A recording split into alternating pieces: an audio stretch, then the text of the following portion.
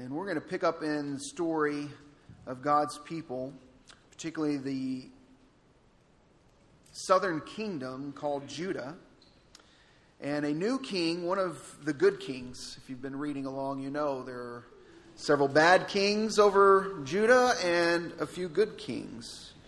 And one of the very best kings that Judah ever had was the king named Josiah. And so in 2 Kings chapter 22, we read that Josiah was 8 years old when he became king. And he reigned in Jerusalem 31 years. His mother's name was Jedidiah, daughter of Adiah. She was from Bozkath. He did what was right in the eyes of the Lord and followed completely the ways of his father David, not turning aside to the right or to the left. This is a reading of God's Word. You may be seated. Let me mention even though school has begun, we are still on a summer schedule for Kingdom Kids. And so they are not meeting this week, so no Kingdom Kids today. And they won't be meeting next week either, because next week we will actually have the Lord's Supper to take together. And we always keep the kiddos in, either one, because they are baptized believers and we want them to have a chance to participate in the Lord's Supper, or two, they're not yet baptized believers, and it's a great opportunity for them to witness what takes place in the Lord's Supper and perhaps go home and ask questions of mom and dad and learn more about what the Lord's Supper signifies for us. And so just be aware of that. And so it'll be a couple weeks before we get back into Kingdom Kids' schedule, meeting regularly. Some of that's based upon volunteers. So if you're interested in helping Kingdom Kids, my wife who coordinates would be glad to talk to you about that. As many of you are aware, we've been going through a Bible reading plan this year, starting in January. It's never too late to get in on it. If you want to go pick up a copy, we should have some copies in the foyer on the table in the back where the lamp is over here. Or you can simply go to the website, fbckennedy.org/Bible. You can download a PDF version of the reading plan and just go ahead and dive in wherever we're at. It's all dated, and so you can just look up today's date and start from there. Because each week I'm actually preaching from some portion of what we read the previous week. And so, of course, that holds true today as we talk about King Josiah. So let's take a moment, let's pray together and dive into God's Word. Father God, I thank you for your love for us, shown to us in Jesus. The love that we just sang about, that we want to build our lives upon. God, and I pray that through your word today, you may help us in that journey of becoming more like Christ. And through the grace of your Holy Spirit, you would speak to us, you would challenge us, and also encourage us, knowing that the life you've called us to live is not up to us alone. But God, you do the heavy lifting. You walk beside us. You reside in us. You go before us. And you're our rear guard. God, it's incredible to think that that is the kind of God you are, that you are that involved in our lives, that you care that much about us, but you do. And what can we say but thank you for knowing us and loving us and saving us in Christ. Thank you, and help us to live into that love that you have for us. It's in Jesus' name we pray. Amen. Well, today I want us to talk about change. Some people may like change. Some people may not like change. But no matter who you are, the reality is change both needs to occur and change is often challenging, right? We may be thinking about different parts of our life that need changing. There may come moments where you think about, I need to change the way I approach my marriage relationship, or I may need to change the way I approach my parenting, or there's this aspect of myself that I need to work on. You know, maybe it's a sense of impatience or anger or holding on to grudges or whatever it might be. Or maybe I need to change because I'm too lazy, or maybe I need to change because I'm not taking enough time to rest and experience the joy of the Lord because I'm so busy. But if you're like me, it happens regularly. You come across these areas of your life and you feel like, that needs to change. Something needs to be different here. I would like this to be more in line with what I think God has called me to do. You may feel that sense for yourself. You may feel that for your family or in your workplace or wherever it might be. But I think most of us would agree change needs to happen in our lives. How sad it would be if we never changed. If we remained the same all the way through our lives. I think we'd say, well, that's a sad thing. We need to change. I think we would agree with that. I think we would also agree with the fact that change is difficult. Change is hard. Even if we like the idea of it, the reality of it can test us. Speaking of testing, this moment in the life of Israel, they have gone through the ringer. This is self-imposed. Israel has been divided between a northern kingdom and a southern kingdom. This has come about because of idol worship and infighting within the nation of Israel. The northern part, which was simply called Israel, actually gets conquered by a country or by a nation called the Assyrians. And they're taken off into captivity and some are left behind. And it's a mess. But the southern kingdom, Judah, is hanging in there. At least a little bit longer. They have some good kings. Israel never had a good king after Solomon. And so it's a mess and they're facing judgment. But the southern kingdom is still intact. And they still have some good kings that come along. And Josiah is one of them. And he is born into a moment in Judah's life where there is a need for change. A desperate need for change. And yet he takes the stage as an 8-year-old child. It's one of the realities of change is we're never ready for it. We can never be prepared enough to face significant changes that need to take place in our life. Now, of course, Josiah at 8 years old did not begin to lead these changes until much later. In fact, it tells us that it's in the 18th year of his reign. So that would mean he's still a young man. It's somewhere around 26 years of age. And one of the things he does is he says, listen, we've been talking about fixing up the temple. It's in disrepair. There's some, we've had to strip gold off the doors to pay off enemies. It's just in your house. You know how it is. You just after a while you look around and say, man, we got to paint this place. Or that has been broken for a while. We need to fix that. It's just things become worn out. And Josiah's looking around and says the temple of God needs some fixing up. So it's not a rebuild. The destruction of the temple will actually happen later on. So it's not the destruction of the temple yet. It's just it needs some repairs. And in the midst of this repair job, they come across the book of the law, which we think is probably Deuteronomy, which you would find in your Old Testament in your Bible. And they come across this and they realize, we haven't seen this, we haven't read this, we haven't tried to live by this at all. Hilkiah finds this book, or it's given to Hilkiah by Shaphan, the secretary. And so they get the book of the law and they bring it to Josiah. And Shaphan reads from it in 2 Kings chapter 22. And we read in verse 11 what happens. In verse 11, the king heard the words of the book of the law and he tore his robes. That was a way of showing grief. It was a way of showing heartache and heartbreak over what had transpired. He knows that they have not been doing what God had called them to do. And the moment of change has come. Now here's what I want us to do. I want you guys to be thinking, even praying at this moment, God show me what needs to change in my life. Now, I'm not saying show me what needs to change in my spouse's life or my kids' lives. You could probably come up with a long list, couldn't you? They could probably tell you of the things that you think that they need to change about them. But you have no control and no power over that, right? And some of you are frustrated by that, right? We try to do the impossible and change someone else and we just get irritated because you can't do it. But under the power of God, with the help of the Holy Spirit, by the grace we find in Jesus, God can help us change.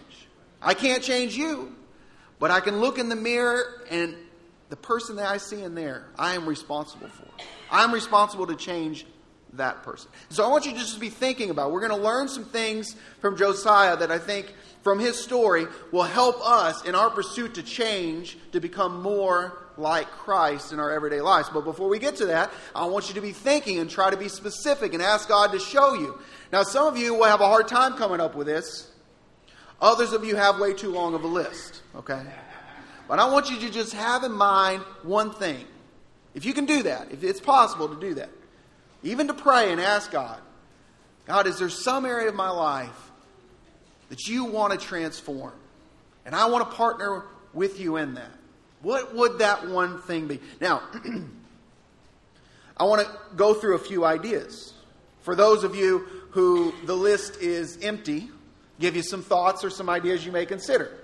For those of you who got a long list, maybe you just take this moment to pray and ask God to pare that down to something that's more manageable, like maybe one thing, okay?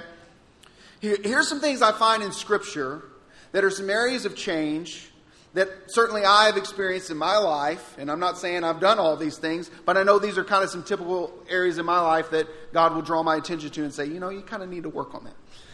First one is a husband, right? Husbands. I find in Ephesians 5 that I am told to love my wife like Christ loved the church, and he gave up his life for the church, to love the church. Am I dying to myself in order to love my wife well? Wives, we find in that same passage, wives, respect your husbands who are supposed to give leadership to the home. So husbands, am I loving my wife the way Jesus loves the church? Wives, am I respectfully trying to follow the lead of my husband, just as the church is supposed to follow the lead of Christ? Parents, we find in Scripture as parents, what is our role as parents? To train them up in the ways of the Lord, to teach them God, what His commands are, and what His promises are that are fulfilled in Jesus. It's our job to tell them about God, to teach them the Bible, to help them understand what God expects of us, but also to understand that God has loved them in Jesus. And so everything we do for God flows out of that love that God has already shown to us in Christ. But am I training up my child, as the proverb says, in the way they should go? Am I teaching them the things of the Lord? Am I being the parent God has called me to be? Now, children don't get out of that, right? There's room for growth for kiddos, because what does the commands of God say? The commands of God say, all this, by the way, is in the Deuteronomy, because that's where the Ten Commandments are. And one of those commandments is, obey your mother and father, that it may go well with you. You may have a long life. Kiddos, how's it going obeying your parents, listening to them, following their instructions, doing so with joy in your heart? That's the kicker, though. That's the tough one. That's the tough one. But how's that going? Have you been faithful in your life to prioritize God? Think about this often for myself. Am I putting God first in my time, my talents, and my treasures? Is God first in my time? Do I start my day and give Him the best of it? My talents, do I give God my abilities, the skills He has given me? The Holy Spirit gifts that He's embedded in me. Am I using those to serve Him and to serve others? My treasures, am I putting God first with my money? Am I giving Him what is owed to Him? Am I managing the rest in a way that would be pleasing to Him? Am I faithful to God in my life to represent Jesus in my home and my workplace? Am I a good witness to those who don't know the Lord out in the community or at your job or in your home? Am I representing Jesus well? Perhaps that is a place in which God is calling us to change. How about as a follower? So many ways we are called to lead ourselves and lead our homes. Maybe in your workplace to lead others. But we're also called to be followers. How am I doing as a follower? How am I doing as a citizen? As a citizen of our country, one of the commands of God is to pray for our leaders and to obey the laws of the land. How am I doing with that? In the church, wherever there is a leadership structure in the church, whether it's your small group or a minister or your pastor, are you doing a good job being a follower to honor them and to honor God? Maybe that's a place that needs changing. A place that needs changing that's always difficult, and there can be a lot of shame around this, but there doesn't need to be, is in our sexual lives. Are we honoring God as a sexual being? You know, He gave us that gift. He made us that way. There's nothing wrong with that. But are we operating in a way that would be pleasing to the Lord? Are we following His commands so that we can enjoy the good gift of being a sexual being in a way that would line up with how God has created us to be? Are we allowing the Holy Spirit, this is the last thought, are we allowing the Holy Spirit to control us rather than being controlled by other things? Alcohol, substances, food, entertainment, etc. There's a whole host of things that we could allow to control our lives, but the Scriptures tell us, don't be controlled by that, be controlled by the Holy Spirit. Are there things in our life that we're allowing to control us that are not the Holy Spirit? Now, what I've tried to just do is just lay out for you kind of a biblical ethic. Things that you would find in the Scriptures. You could easily Google search Bible and put in any of these things we talked about and find a whole bunch of Scriptures and see that this is the way God has called us to live. Now, Judah knew that. They knew all that God had commanded of them. They were aware of it. But one of the most troubling verses that I think we would find in this whole book, if maybe not the whole Bible, is that even though they knew all of that, not only did they not follow it, but if you look at 2 Kings chapter 17, verse 15, we read that they rejected His decrees and the covenant He had made with their ancestors and the statutes He had warned them to keep. They followed worthless idols and themselves became worthless. They imitated the nations around them, although the Lord had ordered them, do not do as they do. Now that's the NIV translation. There's other translations, instead of saying that they rejected His decrees, would say they despised. And in fact, if I went and looked up that Hebrew word, and in fact, Maas, M-A-A-S, I may be mispronouncing that, but most of the time it's not translated as rejected, it's actually translated as despised. One of the reasons that Israel has been judged and Assyria has taken them over, and now Judah is approaching that same faith, is because they knew what God expected and they despised it. They even despised their own covenant relationship with Him. Their agreement with God that God made with them to be their God and for them to be His people. They despised it. And I don't have to tell you this, but we do live in a world that will despise what the Bible teaches us on the basic ethics of life and how we should live. And I'm not saying we should judge the world. Why should we expect the world to act like Christ has called Christians to act? We should not expect that of them, but when we look at ourselves in the mirror, sometimes the area that needs to change is the area in which we see God's Word and we don't like what it has to say. I don't want to lead my family. It's so much easier just to let my wife do it. I don't want to have to teach my kids about the Bible. It's just so much easier just to teach them how to throw a ball. And so on the list can go. We can say, I know what God is asking me to do, but if we're not careful by our very lives, we can show that we despise that thing that God has called us to do. We reject it. Now, what happens to Judah?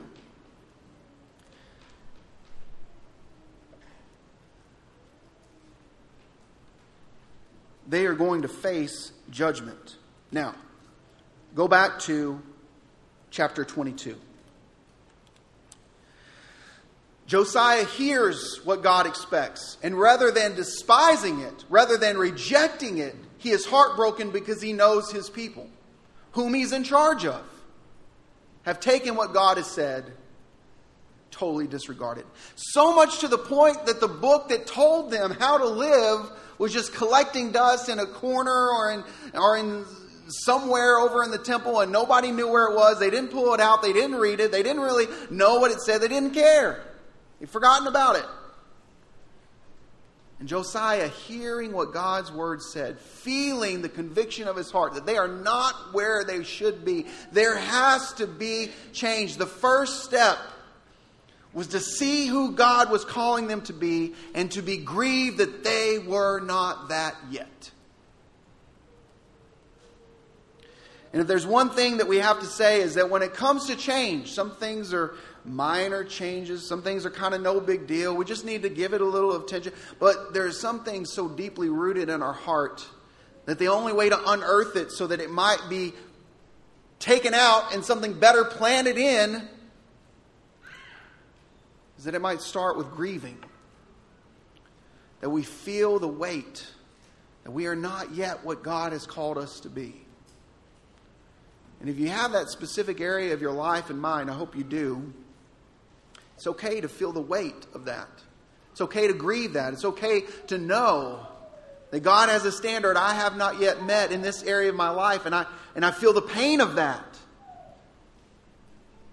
Because I don't know that you can actually change some of those difficult areas of your life, or a better way to say it, I don't know that we are going to be to the point where we want to invite God in to change those areas of our life until we feel like until we feel the pain of where we're at, until we feel like I can't stay here anymore. I've got to move forward. I've got to do something different in this area of my life. I have to change.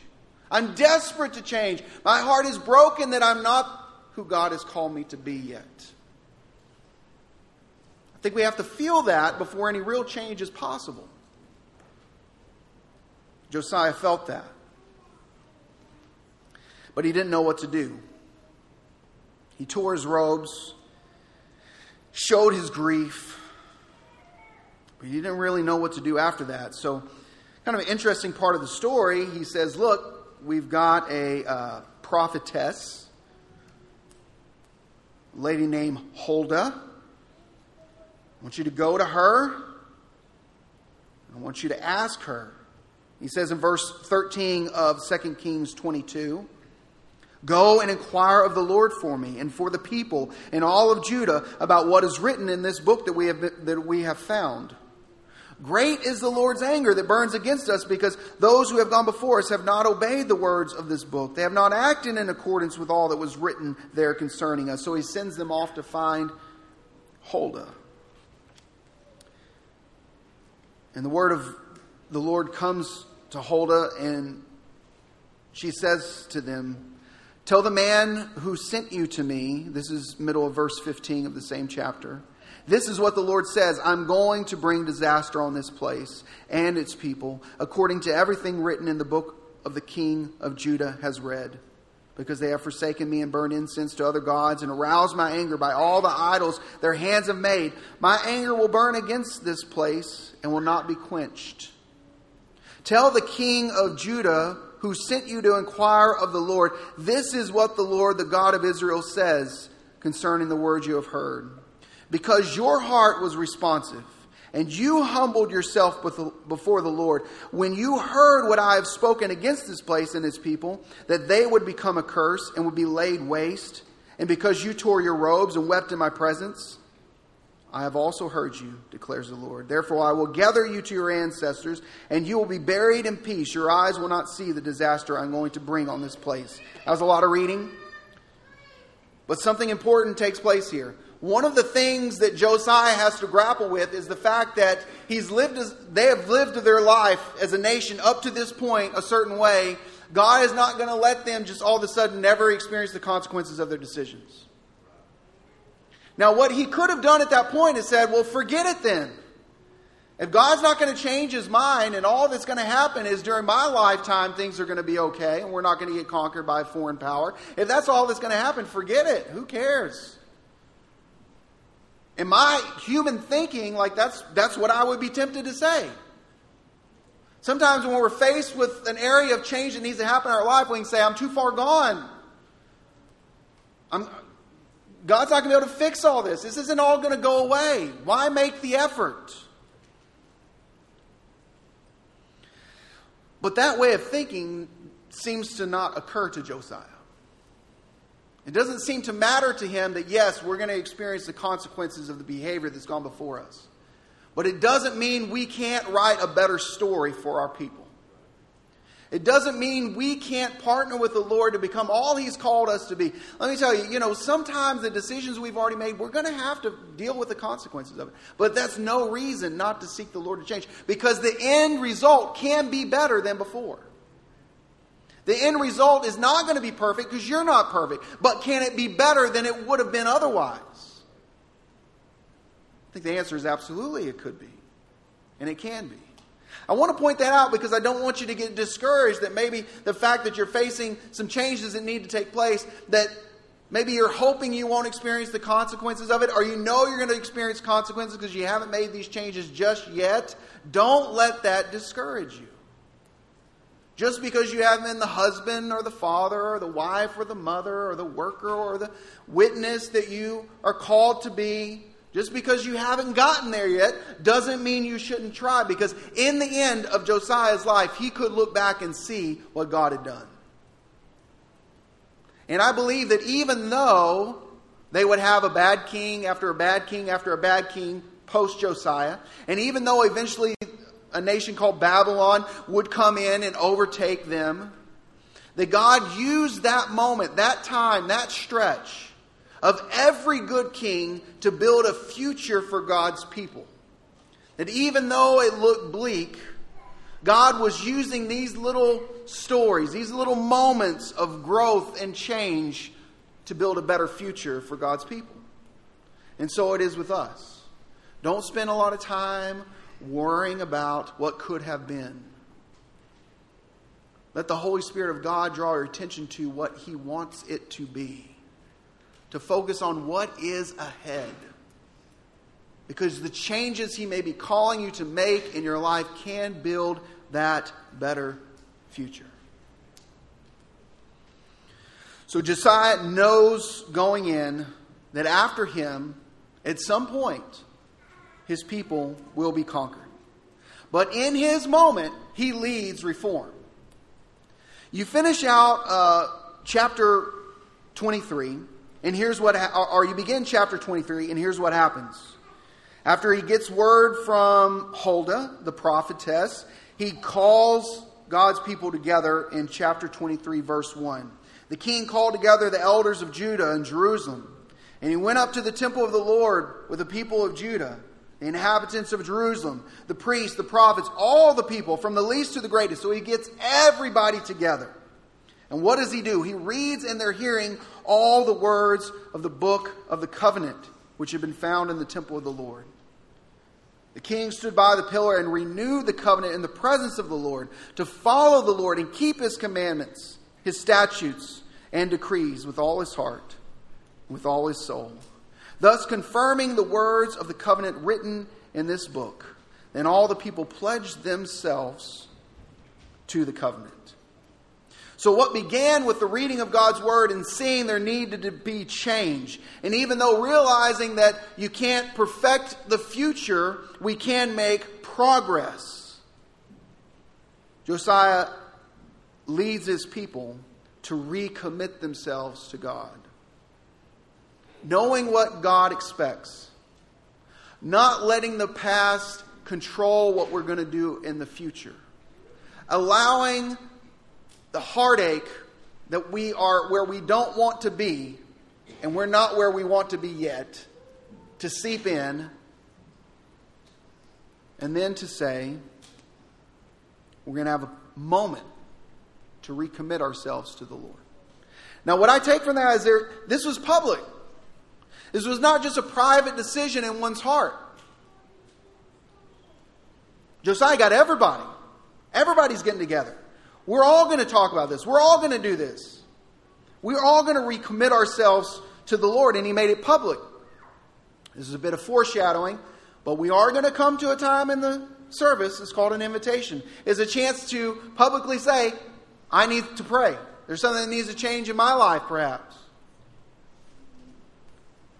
In some way, when we know there needs to be change, and we feel the heartache that we're not yet where God has called us to be,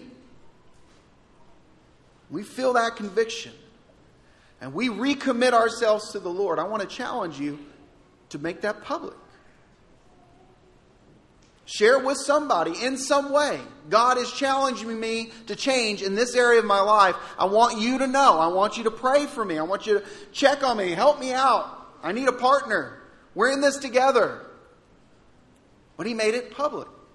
So what is that area of change that needs to happen in your life? Will you commit yourself to the Lord, that you want to partner with Him in seeing that change take place?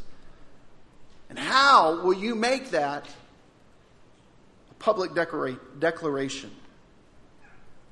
Now, after all of that, the hard work begins. After all of that, the hard work has to start. I won't read all of it, but I don't want to read a portion of it. One of the reasons Judah's in this mess is because they have set up places of worship to other gods. They even have priests that help them worship other gods. They've done exactly what God said not to do.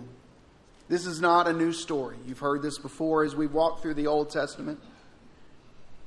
And what does Josiah do about it? I'm just going to read the action words, okay? In chapter 23 of 2 Kings. He removed, he burned, he did away with, he tore down, he broke down, he pulled down, he smashed, he threw out, he burned, he ground, he even defiled. All these action words you find in the middle of chapter 23.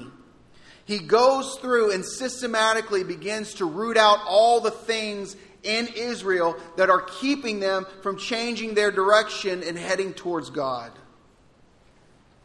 Because two things have to happen for change. We have to have a direction we're heading, and we have to have a direction we're forsaking. We have to follow the things God has called us to do, while at the same time leaving behind the things that He's called us not to do. We have to pursue God while also actively not pursuing the things that the enemy would have us to pursue. So not only do you say we're going to recommit ourselves to the Lord, we're also going to remove these things in our life that have kept us from doing that. This is a hard one. If you really want change, there's going to be a couple sticking points. One, going public with the change that needs to happen in your life is a big one. Because we don't want to do that. We don't want to admit our weakness. We don't want to admit that we need to change. It can be a scary thing. We'll talk about here in just a moment why it's possible to do that. But we resist that. And often enough, we just want to add more God to our lives. And the truth is, well, that's good. We also need to remove the things that aren't of God in our lives. That can be a hard thing to do. To let go of some things, to stop some things, to say no to some things. But may God give you clarity in that. May God show you such a great future that He has for you that you're willing to leave those other things behind so that you can pursue the things of God. That is hard to do. We all know that. Change is hard. However, it is possible. One of the things that closes out, we're going to talk about how.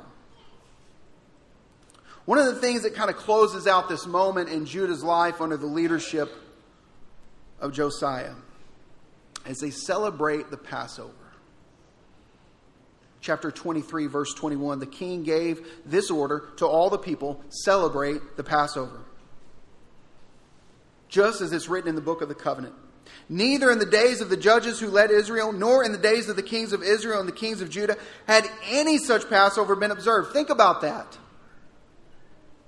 They had not observed the Passover for hundreds of years. Now Josiah sees that that is what they are to do, and he says, it's time to celebrate the Passover. Now, what is the Passover? You may be wondering, some of you know the story, but what is the Passover?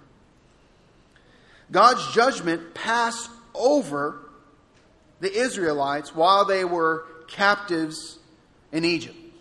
Right before they escaped their captivity, at the Lord's instructions, they took blood from a lamb and put it on their doorposts. And those who did were not touched by death. They were able to escape. The angel of death passed over them. And this blood of the lamb, it signified the grace of God towards his people. It meant that the death of the lamb was life for them. They understood that there is life in the blood. And when there is sin in our lives, the result is death. So how do you get from sin and death to life? Something has to take the punishment for that. And in this case, in the Passover, it was the lamb. You fast forward to Jesus' day, and he takes this Passover meal, and he doesn't redefine it as much as he fulfills it in the Lord's Supper, what we call the Lord's Supper today. And he says, this is my body, this is my blood. What's he saying? He's saying, I am that lamb, foreshadowed in the Old Testament. I have come to free you of sin and give you a better future. I think that's the power that we have on our side for change. Is that we find in God that he has already changed some things for us.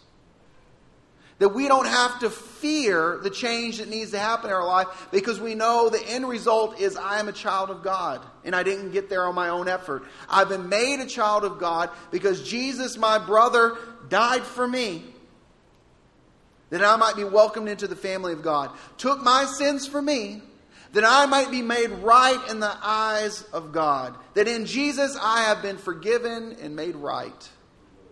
And so I can step into that future not fearfully, not thinking that I need to change in order to make myself okay with God.